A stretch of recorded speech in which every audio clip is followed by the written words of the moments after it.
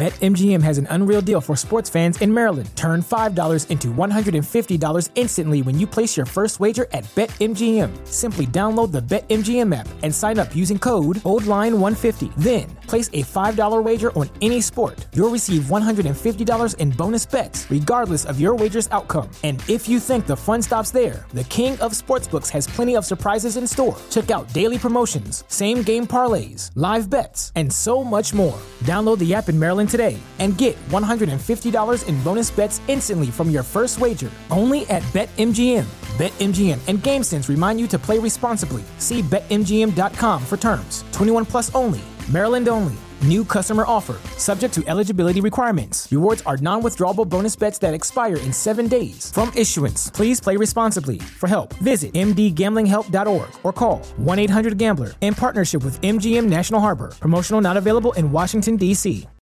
Hey, it's Monique. Welcome to episode 93 of the Brown Vegan Podcast. And with this podcast, I love to show veganism from a practical perspective so that I can inspire other people to start their journeys.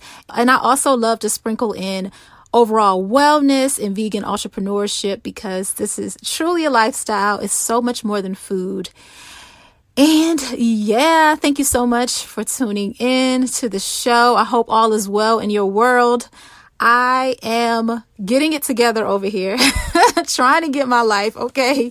Because this episode took so much energy to put together. Oh my goodness. I'm excited for you to listen to it, but man, oh man. It has tested my patience.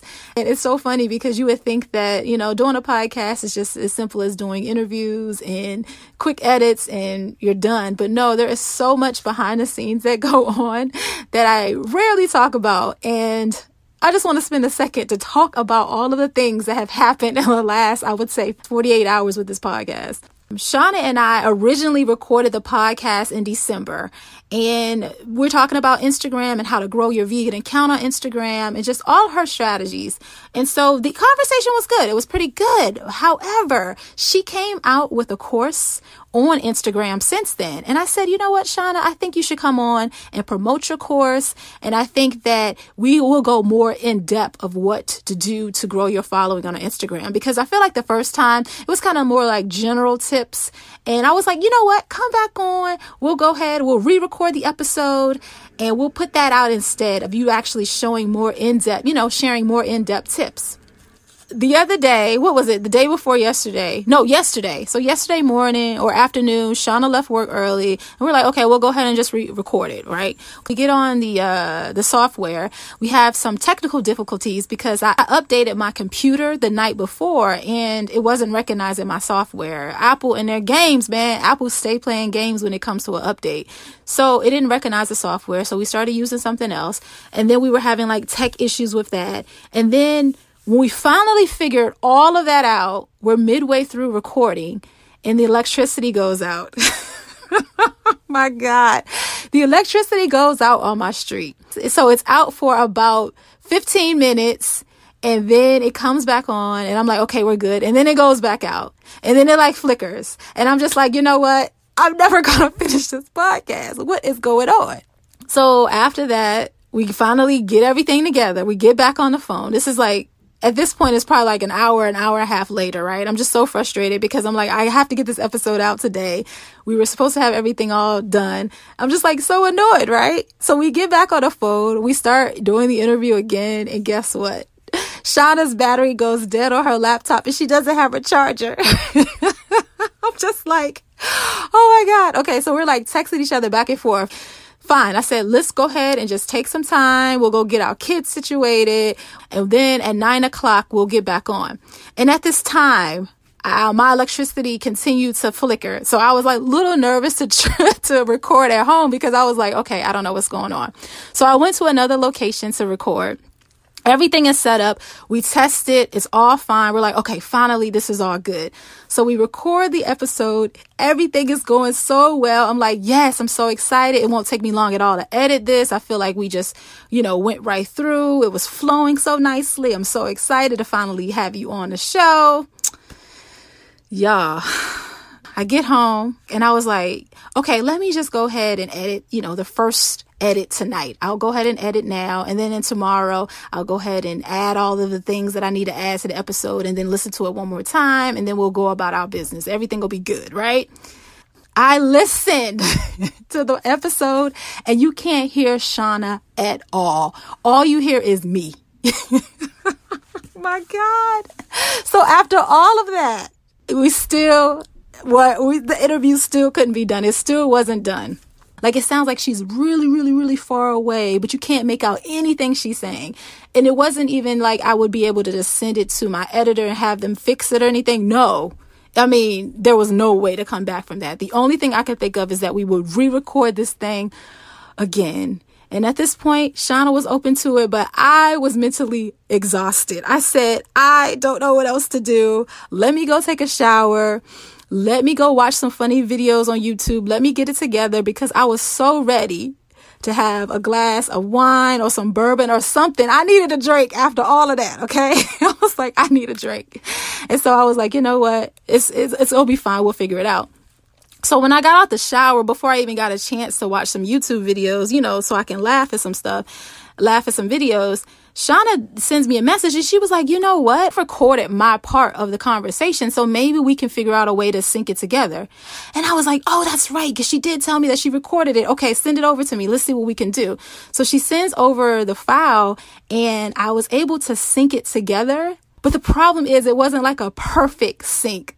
So when you listen to the interview, you're going to hear some parts where it kind of sounds like it's a little delayed.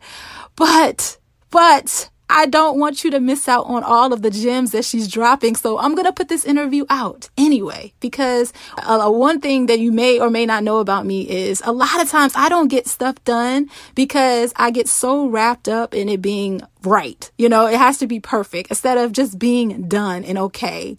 And so that's what we're going to do in this episode. Hopefully you don't even notice any of the stuff that I'm talking about right now and that you enjoy it. I had to tell you this story though, because I could not believe all of the drama we went through to record it. And to top it off, right this second, I am recording this intro in my closet on my phone, because for whatever reason, when I set my mic up to Audacity to record it, it is not recognizing my microphone. It just does it in, y'all. I'm telling you.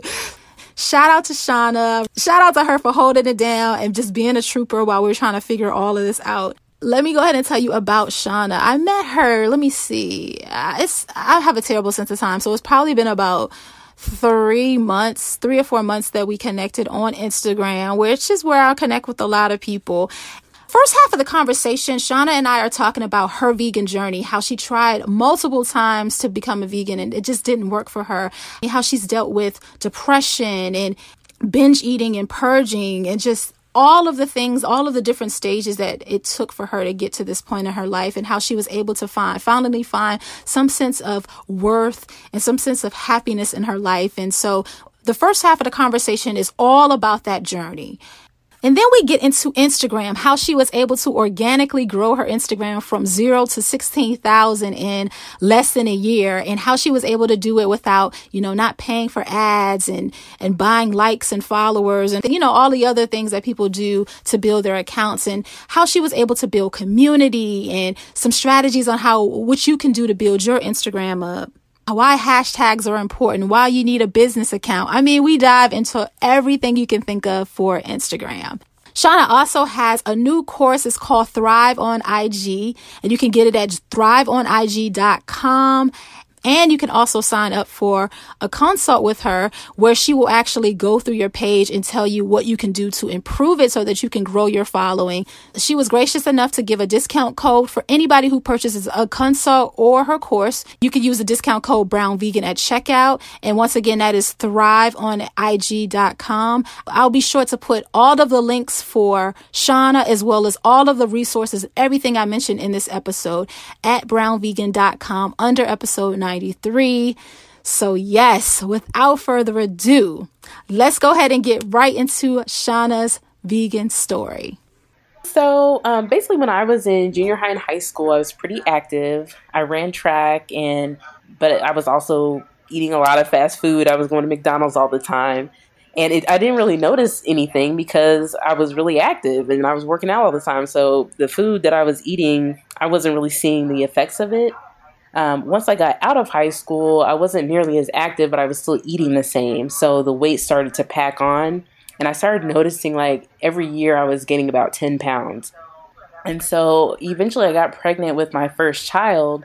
And I went from 145 pounds to 198 pounds. And I was eating horribly during that time. Like I had Chinese food all the time. I was eating boxed foods all the time, just nothing healthy. And I had gained 8 pounds in 1 month. And my doctor was like, what are you eating? You know, she told me, she's like, you need to cut out all that sugary food. And, you know, she said, make changes like eat wheat bread instead of white bread or brown rice instead of white rice, things like that. So I made those small changes. And when I came home after I had my son, someone had took a picture of me, and it was just like a wake up call. Like I looked so different, and you could just see how unhealthy I was in my skin. I had gained so much weight. I looked like a totally different person. And I kept that picture just to remind myself of where I did not ever want to be at again. And I got to the point where, you know, I would look at pictures like that and I just started complaining all the time about my weight, and I became really, really insecure. And my husband got tired of it, and he was like, okay, what are you going to do about it? Like, you keep complaining, you're still eating the same way. So like, what are you going to do different? And I was like mad that he said that, but he was right. And so I decided to go ahead and really try to get control of my weight. And I bought this book called The Fat Smash Diet by Dr. Ian Smith. And the first phase is a detox phase, and it's almost a vegan phase. You can have egg whites, but other than that, I think it's pretty much a vegan detox phase. And I ended up losing 7 pounds within that those 9 days. And I felt really good. Like that was the best I had ever felt. And so I knew that that was one thing that kind of led me to believe that eating fruits and vegetables really was the best thing to do. But I eventually fell off of that diet, and then I went through these phases where I would work out obsessively, and then I wasn't eating right, or I was eating right, and then I wasn't working out, and then I would always plateau and, you know, with my weight loss, and I would just get so frustrated, like nothing is working. And I didn't understand, like, you have to do both. You can't just do one or the other. And eventually I got to the point where I started watching food documentaries on Netflix. I watched Forks Over Knives, Vegucated, that's one of my favorite ones. Crazy Sexy Cancer was another one that was really good. And a lot of the things that they were saying just stuck with me. So it just got me kind of curious about being a vegan. And it started to get to the point where when I would go to the store, I didn't want to buy certain things because I knew what I had learned in these documentaries, and I didn't want my family to eat these things, let alone I didn't want myself to eat them either. But I just started to feel guilty about it, but I could never really stick with it. And I was at work and I was going through training, and we always had food days. Like for anything under the sun, they would have food days. And I was constantly overeating and trying to eat to stay awake through the training. And eventually I had a gallbladder attack, and I had to go to the doctors and basically have my gallbladder removed. And I was only 27. I had 13 gallstones. And I just remember thinking like, dang, like you're 27 years old and you're going through, you know, all of these different health issues. You really need to start thinking about what you're eating. Like there's a lot of damage that you're doing to your body.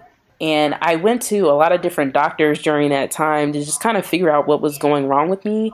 And all they wanted to do was prescribe pills. Like they just wanted to keep giving me medication. I'm just like, why can't somebody just tell me what I need to do or what I need to stop doing? Like, why can't somebody just tell me that? Why are y'all just so quick to give me these pills that I'm going to have to be dependent on and pay for month after month? And that's not what I want.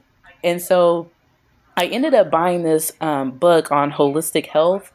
And what I liked about it, and I can't remember what it's called, and I don't even think I have it anymore, but you could look in the back of the book and look to see, you know, whatever issues that you were dealing with, you could look it up and it would tell you what foods to eat for whatever you were dealing with. And so at that time I was dealing with the irregular cycle. There was a time period where I didn't even have a cycle for like 2 years straight.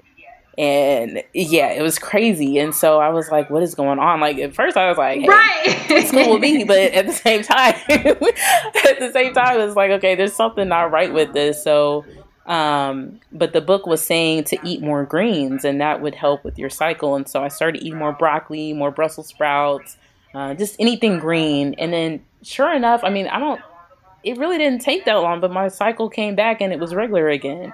And so that also let me know, okay, here's another situation where I'm being healed by foods. Like I'm being healed by eating fruits and vegetables, and so that, like, once again, being plant-based kind of came into my mind.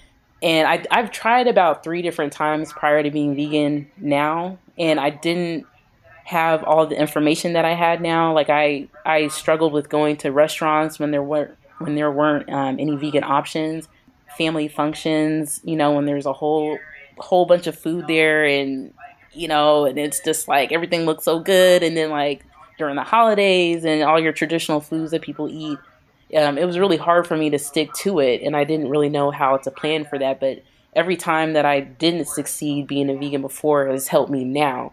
So it's like, okay, now I know that if I'm going to be going to a restaurant, I know I need to look at the menu ahead of time or call up there and see what options they have and already have something ready to go for when I get ready to order. Or if they don't have anything, I need to eat before I go, and just always make sure I have something in the house that I could easily grab if I'm really hungry, and just always have something vegan in the house. So I'm not, getting desperate and wanting to go to McDonald's or something. So the last thing that really got me to thinking about being plant-based and realizing that I needed to change was I ended up getting pregnant and I had a miscarriage. And I know that women miscarry for all sorts of different reasons, but I knew that it was directly related to how I was eating. And again, just being so young and having a miscarriage, I just really didn't think that was going to happen to me. I didn't realize how common it was, actually. But I had bought these 2 different books by a woman named Queen Afua. And one is called Heal Thyself, and the other one is called Sacred Woman. And she talked about how meat and dairy negatively affected our wombs. And so, again, it was like every time I turn around, there's all of these signs pointing to being vegan or plant-based, however you want to say it.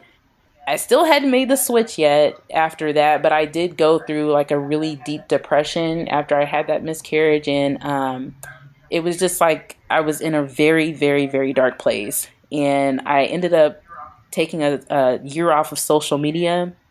I only dealt with myself. Like I read a ton of books. I read books on business. I read books on finance. I read books on self-help. Anything that was going to help me better myself is what I took in. And I needed to remove all sorts of, like, anything negative. I needed to remove it out of my life, whether it be people, whether it be places that I went to, any things that I was intaking, the music I was listening to, movies I would watch, anything like that. I removed it out of my life because during that depression, I realized the reason why I was depressed was because I had all this negative self-talk running through my head 24 hours a day. And I was like, where are all these thoughts coming from? Like, where did all of this come from? Why did I start believing all of these things that I have replaying in my head all the time? And so during that time, it was like really grueling because you have to deal with yourself. You have to deal with all of the things that you are struggling with on the inside. And so every time I would get a negative thought, I would address it. I would ask myself, where did it come from? And I would replace it with a lot of positive thoughts. So it's like, okay, this negative thought that I'm thinking, I know that this isn't true because of this, and this. And so it's like, okay, this is one negative thought, but I'm replacing it with 4 positive ones. And so when you go through and you tackle each one of those negative thoughts, you have all of these positive ones drowning them out. And now it's like, now I can start thinking positively. And that really helped me to kind of make steps to get out of that deep hole that I was in. And, the sadness of the miscarriage was still there, and it still is, but I've now had another child, and she's healthy and vegan, just like me. And so, but I do believe that the way that I was eating, it affected that. And I also went through a phase where I was binging and purging. I during the time that I was depressed, I was overeating, and I was eating for emotional reasons, I started to realize. And it would get to the point where I was so overly stuffed after I would eat that purging was like a way to feel relief. And it was also kind of like a form of punishment for eating the way that I had been eating. And one day my son actually heard me doing it, and he asked me about it. And it just really got me thinking, like, I don't want him knowing that I do this. Like, this is really embarrassing, and I don't want him thinking that he has to do this too. Like, I don't want him kind of mimicking anything that I do. So I moved from purging to taking laxatives. So like, it got to the point where I would analyze everything that I ate for the day. And if I didn't like it, it was like, okay, I got to take a laxative. I got to get this out some kind of way. If I can't purge, then I need to take laxatives to get it out. So I would go and buy like these 7-day colon cleanses and 14-day colon cleanses, but I was taking them every single day. So as soon as I ran out, I would go and get some more, and I just kept them on my purse, and I always had them. And every time I didn't eat the way that I felt was best, then I would take those laxatives. And so eventually it was like, girl, what are you doing? Like, you're doing all of these crazy things. Why don't you do what you know is right, which is eat right and exercise? Like, those are the two things that we all know you need to do. So just do that instead of putting yourself through all of this torture. Just do what you know you need to do. But we know that that's just like your drug of choice, though. That's what it was. Had nothing to do with the food. It was, like you said, everything else that was going on, your depression, not feeling worthy, all of that contributed. And that just happened to be your drug of choice. That's all it was. Yeah, and that's exactly what it was. It was just like, it was an addiction, I would say. Like, I was eating for no reason. I would eat even when I wasn't hungry, and I didn't stop. I just kept going and going until I was so stuffed that I just felt sick. And it was just like, you know, like on the Boondocks where they had that episode about the itis, and that's what I felt like.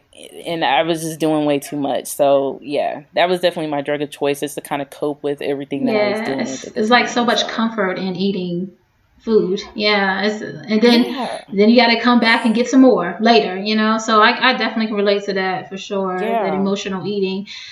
There's so much I feel like I can talk about right here, because thank you so much for sharing all of that with us. Being so open about your experiences. But I think the part that's standing out to me the most right now is the fact that you were talking about the binging and purging, because I feel like as Black women, I don't really hear a lot of conversations about us doing that. Not saying that it doesn't happen, I just don't hear it. So right, like, I was really like, I hadn't even told my husband yet, and I ended up doing a video about it on Instagram TV.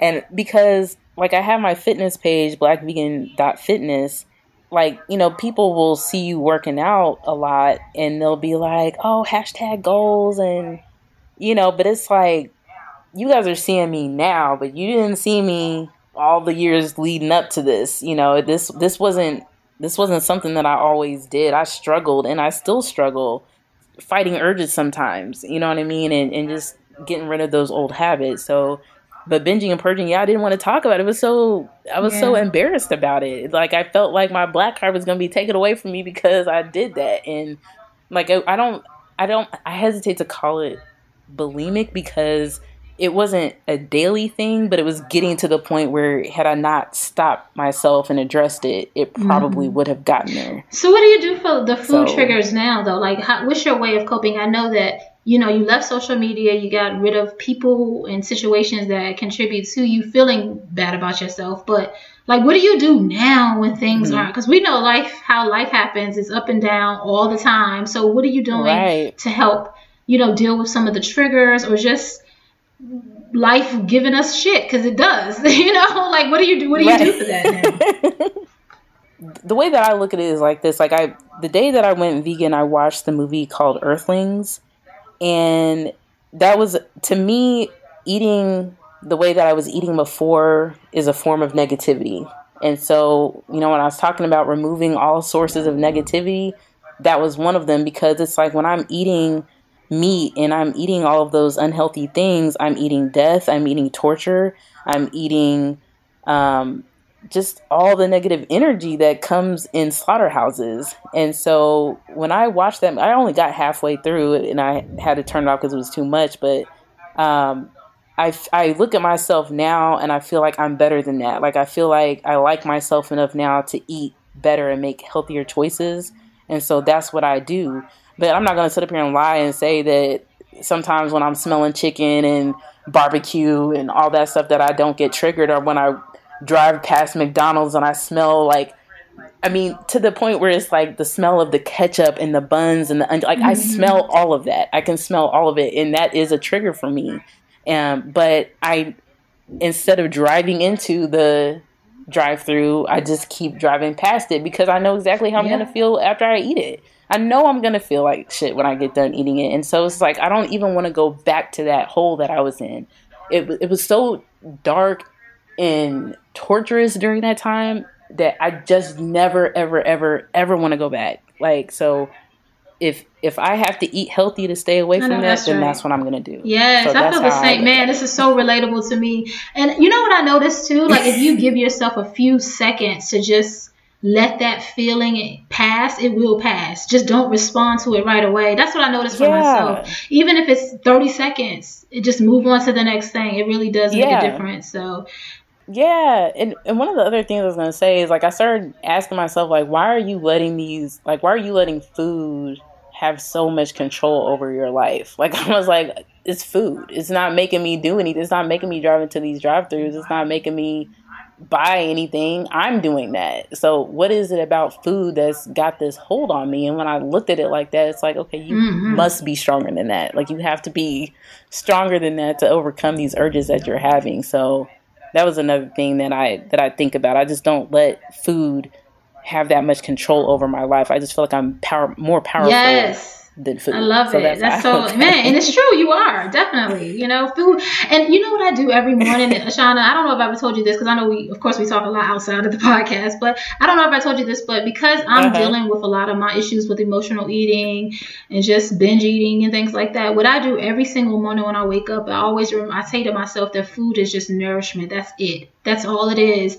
It's not something that you eat because you feel bad about yourself. You're lonely. You're tired. You had a bad day. It's just nourishment. That is it. When other stuff is hitting the fan, you need to figure out what to do about it in another way that's productive. That's what I tell. I've been telling myself that for like 30 days now. Like, every single morning, that's like the first thing I think of when I wake up. It's kind of like setting the intention for the day. So yeah, I can relate to that. I feel like there isn't enough conversation about, like, the addiction to food as a whole. Like, we talk about addiction to drugs and sex and money and all of that stuff. We don't really talk about the food stuff. It doesn't seem like it would be an addiction. You know what I mean? Like, but when you think about it, the sugar that's in food, that's addicting. Like, there's certain things, and then just how people cook and their meals are kind of centered around emotional times. Like, when you think about holidays and people eating all of this food around the holidays, that's a time of love and joy and all those things. So there's always like this emotional attachment to it. And I think that's what makes it become so addicting, versus like drugs. I mean, you can still be addicted to drugs, but I think, when you have your emotions tied into it, it makes it even a stronger addiction, because you're dealing with the emotions. Yeah. Speaking of food, I know you are someone who does not like to cook a lot. And cooking is not your favorite thing. And we know that, of course, being vegan, you need to be somebody that's at least a little comfortable in the kitchen so that you can save some money and save time. So, like, what do you do to, like, maintain this lifestyle, despite the fact that you prefer not to cook if you can help it? Yeah, well, because when I was growing up, I was the youngest out of 4 boys, and I don't know what it was. I just felt like my parents were trying to, like, make me be somebody that I didn't want to be. I was very much a tomboy, and I just had this whole thing about gender roles, and I just didn't want to be put into this box. And so I was just very adamant about not cooking. Like, my mom, she did try to teach me how to cook. It's just, I was just very resistant to it. And I just never had any luck with it. I would try different recipes. I would get frustrated when they didn't turn out right. And, but like you said, when you become vegan, you really don't have a choice. You got to learn how to cook something. So, what I do is I find things that don't take long for me to cook, because one of the things that I struggle with is when I get really hungry, I need something right now. I don't want to wait too long to eat. And so I found ways to just make sides. Like I don't feel like I'm cooking when I'm making vegan food, because I can saute some peppers in a skillet. I can season something and toss it in the oven. I could pop something in the microwave. I could, blend something in the blender and drink a smoothie. Like, I don't feel like that's cooking, versus like having to get a whole bunch of different ingredients and make something. Is two totally different things for me. So I've just found a bunch of sides that I like, and I like colorful food. So I try to think of the different colors that I want to see on my plate and just piece it together like that. And most of the stuff that I make, like everything that you see on my page, it takes less than 25 minutes. And that's my time limit. Like if it's going to take any longer than that, I really don't want to have any parts of it. Like I got kids, I'm working, I'm a wife. Like I don't have time to be sitting up there in the kitchen all day. So I just find things that are very quick and simple to make. What are some of your favorites then? What do you like to eat? I love oven roasted tomatoes, and I love oven roasted asparagus with lemon zest. Those are my two favorite things that I always make. And I also love peppers. Yeah, me too. I think Chipotle is to blame for that, because I started eating their fajita veggies, and it just became kind of an obsession. So those are my three things that I always make, are sauteed peppers, oven roasted tomatoes, and oven roasted asparagus. And I didn't even like asparagus. I hated asparagus and I hated tomatoes. And now I love them. I eat them all the time. So let's face it, New Year's resolutions don't usually stick. In fact, I read that over 80% fail by the end of the month, which is insane, I know. If you are someone who is looking to focus on your health in 2019, I have the perfect solution that is not only delicious, but is an easy way to get more fruits and vegetables. Shout out to Daily Harvest for sponsoring this episode of the podcast. They make keeping that New Year's resolution that much easier.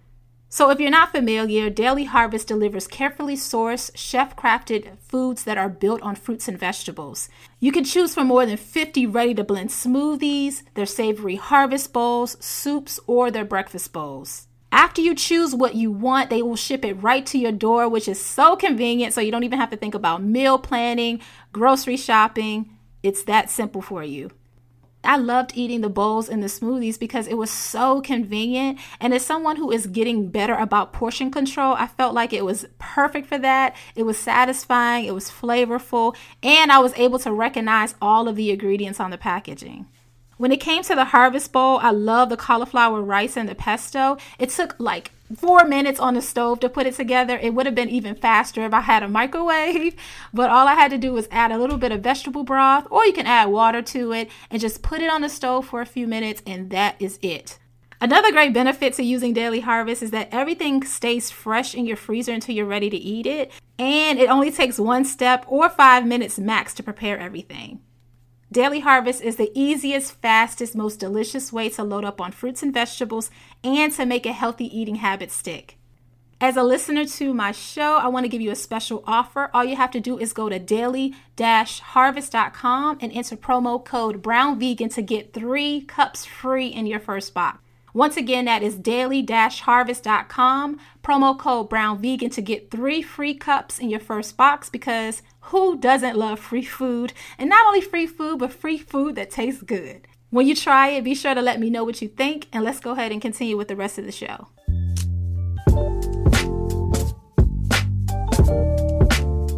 The reason I wanted you on the podcast is to talk about Instagram and how you've been able to grow Instagram from 0 to nearly 17,000 followers in 10 months, which is crazy and exciting at the same damn time. I know. So I wanted you to come on and talk about it. But before we really get into the nuts and bolts of Instagram, I do want to talk about that time that you were away from Instagram and what that helped you do. Because I know for a lot of us who are entrepreneurs and we're trying to build our brands online, we feel like this need to be always tuned in and always plugged in. And so let's just talk about what you do. I know you did a lot of reading and probably writing and getting to know yourself during that year. But what else happened during that year? And then what made you come back to Instagram after all that time? Well, during that time, I had some kind of account that I just made, and I only made it to follow other vegan pages. I got really curious about vegan food, and so I would look for different hashtags like vegan food share or vegans of Instagram, vegans of IG or whatever, black vegans. I would constantly look for those hashtags to find different accounts. And when you click on those hashtags, it would just show you all of these different pictures of foods, and whichever ones I liked, I would click on them. And then if I liked their page, I would follow them. You were like literally one of the only black vegans that I found on Instagram at that time. So that was really helpful. And so when I came back to Instagram, I knew exactly how to execute it because I knew that all of the people that I followed, I found through hashtags. So I was like, okay, I know the different hashtags that I looked for. So when I create my account, I'm going to use those hashtags on my posts. So it just kind of worked really well for me. I knew what worked and I knew what I looked for. And so that's what I did. I don't know, just right out the gate, it seemed like everything was going pretty well. Like the first post that I did, I used all the different hashtags that I normally use. I had tagged one of the brands of, it was something that I bought from Whole Foods, and I tagged that brand, and they came and liked my picture. All these people were commenting on it, and I was just like, is this spam? Like, what is going on? Like, how are all these people finding my page when I don't even have any followers? But I gained followers after that, and it was because of those hashtags. So I knew how powerful those hashtags were because of how I looked for accounts, and then that's how a lot of people found me, was through the hashtags. Yeah. What is it about Instagram though that makes you want to be on that platform? Out of everything else, we have Facebook, Twitter, YouTube, because I consider YouTube to be social media. So like all of those different platforms, what is it about Instagram that just has you like tuned in? Well, I love it. Like, I have a Facebook page, but it's like, it's for family and friends. Like, they don't care about what I'm eating. They don't care. Like, I could post, like, when I was really getting into vegan food, I was posting all kinds of different vegan food pictures, just trying to introduce other people to this wonderful new information that I had found, and nobody cared. Nobody cares about the books that I like to read.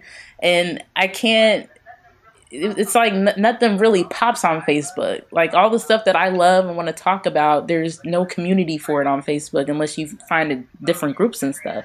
But on Instagram, it's like you can use hashtags, and that's how you can draw your audience to you. You can find people that are into the same things that you are through these hashtags. So there's other vegans, there's other black vegans out there. There's like we're finding each other, and then we just kind of feed off of each other. Like there's people that I remember from early on, like when I first started my page, that I still am in constant contact with till this day. Like we all just kind of found each other. We all have the same joy and the same passion for vegan food, and so it's just like I just feel at home on Instagram. It's like, this is what I want to talk about. And I have a way to find other people that want to talk about it too. So that's what I love about it. So what, out of all the features, okay, we have like Instagram Live, Instagram TV, Insta Story, the feed. Like, what is your favorite feature out of everything on here? So I really love Instagram Stories because, I don't know, it's really fun. Like I like the Ask Me Anything rounds that you can do. And I like the polls. I like just being able to post something that is totally unrelated to everything else that I post on my feed, and just getting interactions with people and just being able to show another side of myself and not having to worry about like the perfect shot, the perfect lighting. You don't have to put so much effort into something that you post on the Instagram Stories. I love to see what other people are posting. It's just like you just get to see a glimpse of people's personalities in Instagram stories. I agree. So that's my favorite feature too, because I feel like on the feed, because everybody's feed, I mean, this is the comparison trap, but I feel like people's feeds look so perfect and amazing, and then I'm just like, but I'm chilling. Like I want to be on Insta Story because I can chill over there, So I definitely like that factor of it that just kind of makes you feel like you can just truly be yourself on there. And I'm like you, I just have so many people that I talk to on my DMs when I post on Insta Story because we just have like a little community going over there. Yeah. Speaking of community, like what do you outside of that? What do you recommend for people who are trying to build a sense of community on Instagram? I just recommend like really getting to know what your niche is. Like typically we all have something very specific that we are passionate about and that we like. And so if you're really good at something, put that on Instagram and find other people that are into it too, and find the hashtags that are popular in that community. And that's how you're going to build your tribe. That's how you're going to build an engaged audience, is having something specific. Because if you just, like, there's some people that just post a lot of random things, and I see pages that have really high followings when they do that. However, it's like, you know, there's a personal element that's missing. It's like, I don't know who you are. Like, what are you bringing to the table? You know, are you just reposting something that, you know, reposting a bunch of stuff, or is this your content? You know what I mean? So I feel like the way that you can really build a community is being true to yourself and showing yourself more on there, and displaying the things that you're good at, and just putting that out there. Like, but you know, like I said, those hashtags is really what's going to bring people that are like-minded to your page. So using good hashtags and having a specific niche that you post about. Speaking of hashtags, like I know there's like a debate on how many you can use. I know there's 30 that you can technically use, but what do you think is like a good number that doesn't look spammy and crazy to Instagram's algorithm? I've tried using all 30, and I've tried using 5, and I always get the best results when I use close to 30. You know what I mean? I try to stay away from it, because sometimes, like, if you do too much, you might take all this time doing a post, and I've had posts disappear because I used too many hashtags, or it won't finish uploading or something. Yeah, it just won't post. And so it's just like, okay, so I ended up cutting back a little bit from the full set of 30, but I think the more you use, the better. I mean, because for every hashtag that you use, you're getting exposed in that hashtag. So I feel like, why not use it? My tags. Confession to everybody that's listening. I didn't start using tags until very recently, because Shauna was like, what the hell are you doing? She was like, how is it that you're not using tags? You've been on Instagram all these years. I know, but I haven't. But so I had the disappearing. I don't know if I told you this, Shauna, but I had the disappearing situation happen too, because you gave me some tags, and then I added tags, and I didn't count them. So what had happened was, when I went to Instagram to post it, it actually it didn't post. And the crazy thing about it is, because of how the work that we've done together, I actually know that it works, the hashtags, because you can see it right in the analytics. And we're going to get into that later about like what you should look at for analytics. But tags are really important. I knew that they were important, but I just never spent the time like researching and thinking about it up until very recently. So yeah, and make sure they're niche specific. Like, don't just use random hashtags. Like, if you use a hashtag like #cool or, you know, something like that, like, that's not going to really do anything. Like, you want to use something specific to whatever it is that you post about. So, like, you know, for us, we're vegan, so we need to be using vegan hashtags. You know what I mean? That's going to bring the audience that we want, and that's going to keep our engagement up, is when other people are relating to what we're posting. I've read several articles in the past about how when you use popular ones, you don't do as well. So do you suggest like the smaller ones, or do you want to, does it really matter as much as we think it does? I do think, like, if you use a hashtag that has like hundreds of millions of posts, if you're a new account, from the different things that I've read, you're just going to get lost in the mix. You know, there's no way that you're going to really stand out as a newer account using a hashtag like that. So I would use a range of different ones. So I would use some that maybe have 10,000 posts to it, or maybe 1 million, or maybe 70 million, or, you know, and just kind of have like a mixture of different things and see what works best. Because I think the fewer the hashtags, the better the chance that your post is going to get seen, especially if you're a newer account. That makes sense. Actually. So let's talk about this though. So in this debate, based on what you know, should the hashtags go in the comments, or should they go in the actual caption for the post? So I think that it should go in the caption with the post, because one thing that I did read was you want the picture and the hashtags to work together. And so when you do when you post your picture and then you later on put the hashtags in the comments, I think that there's a little bit of a lag there. Have always talked about putting it in the caption. Like, you want the post and the hashtags to work together. Yeah, so I feel like this algorithm is just it just gets worse and worse. It's so petty. You don't know. It's like you're playing this game. Everybody is just guessing at this point because we don't know. This algorithm is so it's so petty. I don't really try to study the algorithms. I just feel like it's always changing and they don't really say what it is. So you just have to kind of figure out what works. What suggestions do you have for a person that is a vegan influencer as far as some of the content that they should post on their actual Instagram feed? When you start out, like when I started out, I didn't really think too much about the quality of the picture. Like, I was just using flash. I mean, I did try to get like a good little shot. You know, I knew basically from when I had my other account, I knew what worked and what didn't. I knew what stood out, especially to me. But, you know, I didn't have a lighting kit. I didn't have, you know, this fancy camera or anything. So I was using the flash on my phone. And, you know, like back then I thought it was cool. But looking back now, it's like, ugh. Like, those pictures were, I don't know, like it just didn't look right. So you want to make sure you have good lighting. That is so key. So natural light.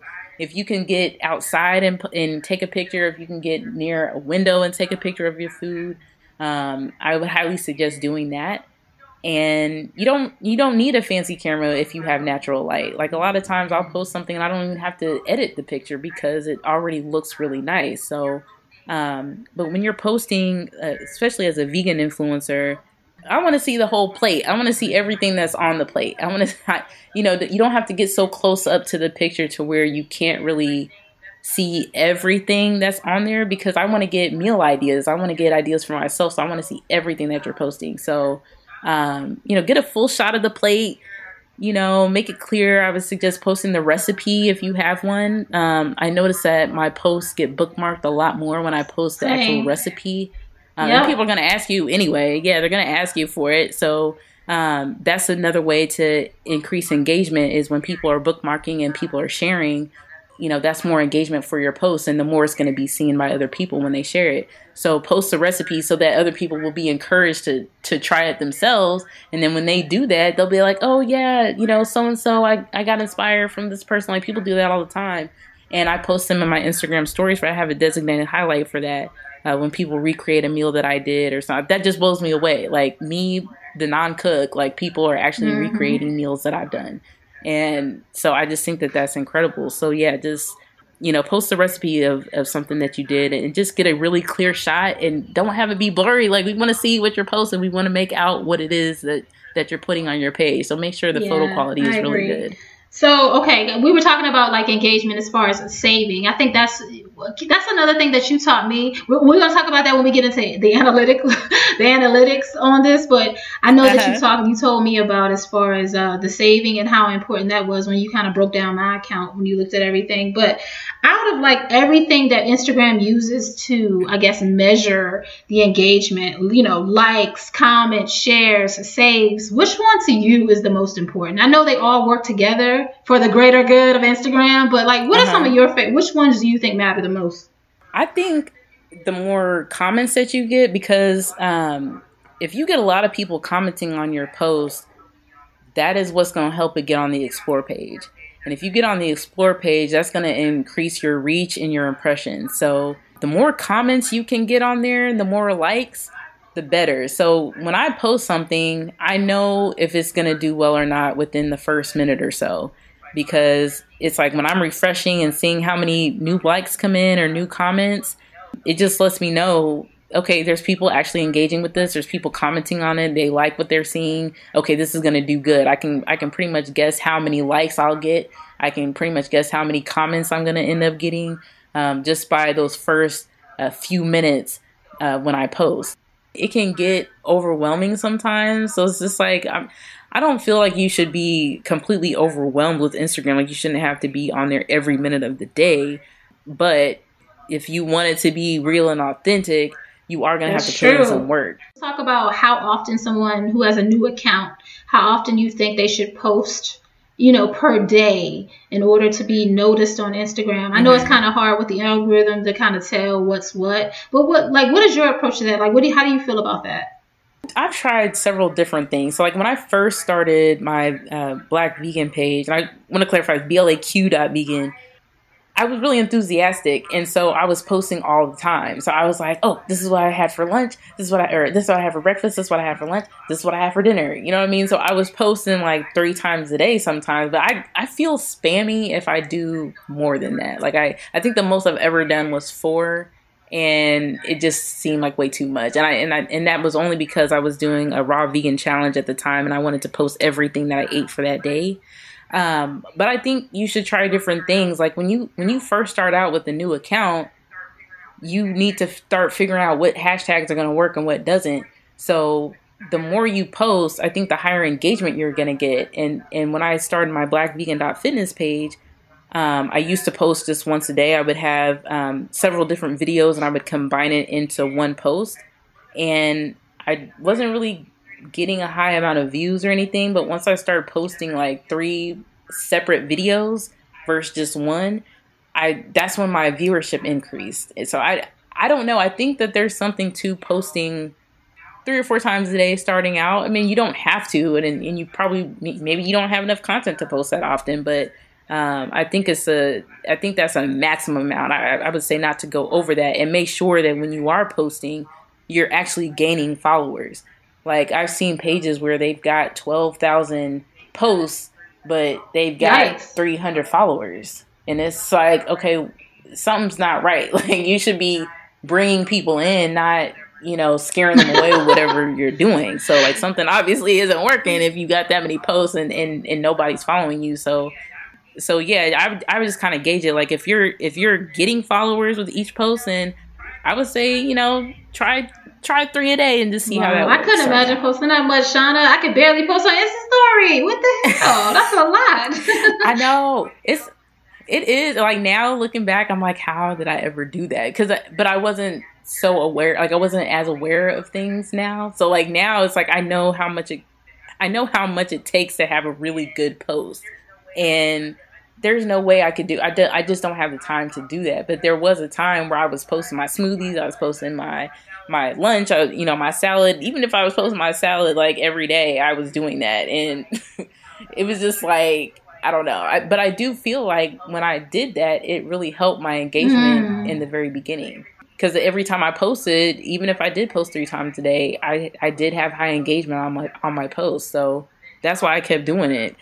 That's another thing I want to talk about too, because I love your approach to how engagement works on Instagram, because you told me how it's not just about you posting on your feed and you posting on Insta story. It's like a combination of everything, meaning you leaving comments on other people's posts, liking posts, all of that. So even though you're not there, you're still there because you're engaged. Yeah, I try to make sure, like, if I'm not posting on my feed, and that's the great thing about all of the different elements of Instagram, like, that's why I love Instagram stories, because if I don't post on my feed, I can still post something in Instagram stories. If it's reposting somebody else's post, if it's me going into somebody else's Instagram stories and participating in their poll or asking them a question or whatever, all of that is engagement. Your DMs is engagement. Your comments is engagement. Your likes is engagement. Bookmarking posts is engagement. All of that counts. So I may not be posting on my feed, but my numbers are still going up. My followers are still going up because I'm still engaged. And so I feel like with any social media platform that you are on, they're going to reward engagement. And so that's why I always try to make sure, and it gets really easy for us to post something. We want everybody to come post on our page, and we want everybody to like and comment and all this kind of stuff. But we forget that we have followers that we also need to be commenting and liking on their posts as well. So it's just like, a lot of times I find that if I go on a liking spree and go to somebody's page and just like a whole bunch of their stuff, they'll come back and do the same for me. It's just a way to let people know that you see them, and it's not so one-sided to where you just sit back and expect everybody to do that for you, and then you're not doing it. Yeah, that's a good point. But as far as that liking spree, though, like, Doesn't that, I feel like the spammers do that. So how do you do it in a way that doesn't look like you're spamming somebody? I remember one day someone liked, I think this person was probably using maybe some type of bot or something, but they literally liked 85. I don't have that many pictures on my page, and they literally liked every single picture, Shauna. Like, how do you do it in a way that doesn't look creepy? Because everybody got time for that. I know, like, well, what I do, like, if I really like a page, then I do. You'll probably see me in your notifications. I'll be like, ooh, I like this one. I like this one. I like this one. And I try to comment on some of them too, just so it doesn't look so spammy. But yeah, and normally what I do is I end up liking several pictures. And then if I like a whole bunch of your stuff, more than likely I'm going to follow you right after that. So that's just something that I personally do. And not everybody has to do that, but I like doing that. If I like what I see, I'm going to like it. So, and that's the way that I know that I'm going to like your page. That's how I decide if I want to follow you or not. Is if I go through all your timeline, sometimes I can't get through the whole entire thing, but if I go to your page and I like tons of pictures, then I know you're going to keep cranking out that good content. So that's why I do it. And that also lets them know, okay, this isn't somebody that just followed me without liking any of my content. That's also a way of them knowing that, okay, she's probably going to be around for a while because she liked all of these other posts that I posted. What do you think should go in the bio? Like, let's talk about that for a second.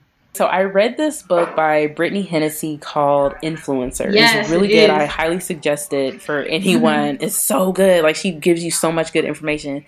But one of the main things that I took away from it is that she said to put your email in your bio, like actually spelling it out. Not just like, I know when you have a business profile, you can put your email to where you can click it if you're on your mobile device. But if you're not on a mobile device, you can't click any of those links. So you need to have some kind of way to allow people to get in contact with you. And there's so many people that I've told that to. They end up putting their email in their bio, and they have gotten responses immediately after that. Like, literally, one guy, he did it in like the next day. He got an email from someone asking about doing a collaboration. So you never know what you're missing out on if you don't put your email in your bio. So do that, because not everybody is on their phones. A lot of these brands are using desktops, so they can't even see the email icon. And another thing too, let's talk about business accounts, because that's the only way you can have the email icon on your page is by switching over to a business account. So what do you suggest? Like, what are the benefits of being on a business account? Like, why should we care about that? Yeah, there's so many things. Like, I used to think, oh, I don't have a business yet, so, I don't need to have a business profile. But there's so many good things about it. Like, you get access to your analytics when you switch over. Now, you do have to be public when you have a business profile, but I feel like if the goal is to increase your followers, why would you not be public? You know what I mean? Like, you need to be able to, people need to be able to see your content, and that extra step of having to request to be followed, that can steer people away. Let people see what you have to offer so they're not surprised after you do accept their request, or after they do accept your request to follow them. So you want people to see everything that you have on your page, and you want to make it easy for your following to grow. So when you switch over, you get access to all your analytics. You can see what's working, what's not, what times people are on the most, what cities your followers are in. Which part of it do you pay attention to the most when it comes to your analytics? Well, you can find them in two different places. You can get some analytics for an individual post, and you can also get analytics through your insights. And so I like to look at the insights to see what times my followers are on the most. And so for me, it's typically around 6 p.m. to 9 p.m. So what I've started to do was, and it's kind of hard sometimes, I can't always get home and make something quick enough, to post, but I like to post around that time, because that's when the most people are on. So if more people are on, the more people are going to see your post, and that's going to increase your reach and your impressions. So I always try to post at the peak times. But then again, I've also posted at 5 a.m. and had some of my posts get on the Explore page. So you never really know, but I think it's a good guide to know when people are on the most for you. So that's what I like to do. And also what days are more popular than others. Yeah. And the thing is, like, I try not to get so wrapped up in all of this because it will, you know, I'm an overthinker. I overanalyze everything. It would drive me crazy. But but you really have me looking at so much, everything differently. Because I'm telling you, like, for the longest time, I didn't even really realize, you know, as far as tags, analytics, all of that, I didn't really pay attention to a lot of that. And it's not because I didn't care. I just wanted to make sure that it didn't drive me crazy. It's easy. Yeah, and it is like sometimes I do get kind of stressed out. I was like, oh my God, I gotta post within this time frame, and oh my gosh, I gotta, you know, I didn't get as many likes on this post, and even though I put all this effort into it, and you know, it can kind of get to the point where it's consuming your every thought, you know what I mean? And it's just like when it gets to that point, it's like, okay, chill out. So I might post something totally random at a totally random time and just deal with it. You know what I mean? And just see what happens. And sometimes those are my best posts. But it can get really easy to get really bogged down in all of that. But I just find it interesting. I like to see why a hashtag works better one day and it may not do as well on another day. You know, why is that? Like, I'm always just really curious about that. So I don't know, this is really interesting to me, but again, I don't think that you should be so consumed with it to where it's becoming overwhelming. Like, let's talk about like some of the things that people should avoid doing, because it just gets crazy. It really does. Yes. So one of my pet peeves personally is when people overlap tags. You know, when you tag someone, you're trying to get exposure. Most of the time, you're trying to get noticed or trying to get exposure on that other person's page. And when you put a whole bunch of tags on a post and you overlap them, your followers can't see everybody that you tag. So you're trying to get exposure on somebody else's page, but you're not giving the same exposure on your page. So it's just kind of like, I don't know. It rubs me the wrong way when I see that. So I highly suggest that you spread the tags out. And if you have so many that all of them can't be seen, then you're probably doing too much and you probably need to cut back a little bit. And then don't tag people if it has nothing to do with that person. Just stop doing that. Like, if you're going to tag somebody, have it be related to whatever you're posting. So like if I post a selfie, I have locks. So if I post a selfie, I tag lock pages, because that's related to my post. I have locks. But if I'm posting something totally random that has nothing to do with that, like, it just looks weird. So I would say be strategic about it. And especially if it's like somebody's personal page, people don't want to just be tagged in any and everything. It's relevant to what you're posting. Absolutely, man. I never understand that. I never understand. I don't know why it's so hard for people just talk to me. Just talk. You don't have to tag me and do all this other stuff to try to get my attention, because believe me, I'm going to ignore that. So just let's have a conversation. Yeah. It's so strange to me when people do it. I never get it. Yeah. Anything else you want to share about that? What people should stop doing? We need to talk about these DMs. Like, I don't know what's been going on lately, but I've been getting a lot of these group messages. People are including me in these group messages, and I didn't ask to be in the group message. Yeah, it's just like when you get a group text that you didn't ask to be a part of. It's like, I don't want to keep getting all these notifications from a lot of times people I don't even know. Like, don't add me to a group message. Just like have etiquette with that. Ask people first. I want to definitely talk about Thrive on Instagram, your course that you just released. But before we get into that, right?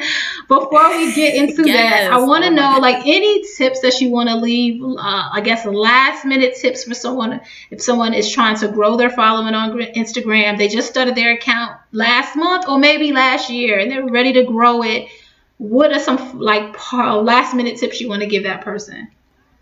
Try to have some kind of a strategy when you go forward posting your content. But when you do your post, I think it's great to have an element of yourself in there as well. I feel like that's one of the main things that's really helped my page is like, there's so many times people will be like, oh, I feel like we would be best friends in real life, you know? And like, I'm actually really close with a lot of people I've never met on Instagram. And don't forget about yourself, include yourself in your post sometimes. Like, we want to see you, like, maybe do a little video clip or something, that's in your Instagram stories or even on your feed. I think it's important to kind of put yourself out there a little bit as well. And just make sure you have quality content. This is Instagram, so the pictures and videos that you post are going to need to stand out among all of these other ones. And the only way that it's going to do that is if it's quality. Don't post blurry pictures. Don't post stuff that people can't make out. Make sure that it's quality. So true. And the way to stand out is to put some personality in. That's what I always tell people when they ask me. They're like, everybody's doing what I want to do, but nobody, of course, it's like cliche, but nobody is really like you. Seriously. Yeah. So tell us about Thrive on Instagram. I was a beta tester for it, and it is an amazing, amazing course on how to start on Instagram, how to grow your Instagram. So tell us why you decided to do this and what people can expect when they purchase it. So I created Thrive on IG because I have a genuine passion for helping people grow their following on Instagram. And there have been a lot of people that have asked me how I've done it and how they can do it. I mean, I went from 0 followers to, like you said, almost 17,000 followers in 10 months. And it's not just one thing that I've done. There's so many different things that I do and things that I don't do that have allowed me to see the increase in following that I've had. And so I wanted to create a course for people to refer to so they can see exactly what I've done. I lay out all the strategies and tips that I do. Just everything that I've done, I put it out there. So you're getting access to how I grew my Instagram following organically. I haven't paid for followers or likes or views or anything like that. Everything I do is organic. And there've been so many opportunities that have come my way as a result of increasing my following on Instagram. And I want other people to experience that too. Different brands reaching out to me to do collaborations, getting paid to do different things. Like, people will pay you for stuff, just to post on Instagram. And, and it's not just about having followers, because I can have a whole bunch of followers, but if I'm not monetizing or doing anything with it, what does that really mean? There's people that have way less followers than I have that are probably making more money than I have. So it's not all about the following. Like, you want to make sure that your engagement is good as well. And that's why I'm so big on a genuine engagement, like no bots and buying things. Like, you want all of your followers to be real. You want all of the likes to be real, all of the comments to be real. So you're getting actual real feedback from people. So so that's what I do. And I also do personal consultations. So how I do that is I pull up your page on my laptop and I record the screen as I'm going over all the different strategies and tips that you could use to improve your page.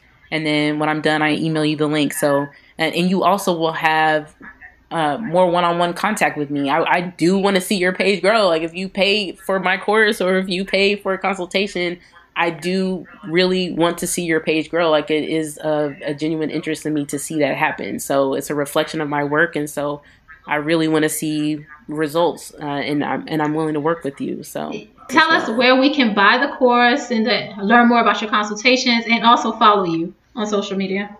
Okay, so on Instagram, it's at blackvegan, blaq.vegan, and I have a fitness page at blackvegan.fitness. You can buy the course at thriveonig.com. And I'm also on Facebook /blackvegan and Facebook /Thrive on IG. Thank you so much, Shauna, for being on the show. I really, really appreciate it. And I know that your tips are going to help other people go vegan. And not only go vegan, but feel open about sharing their stories and getting active on Instagram in a way that will grow their following.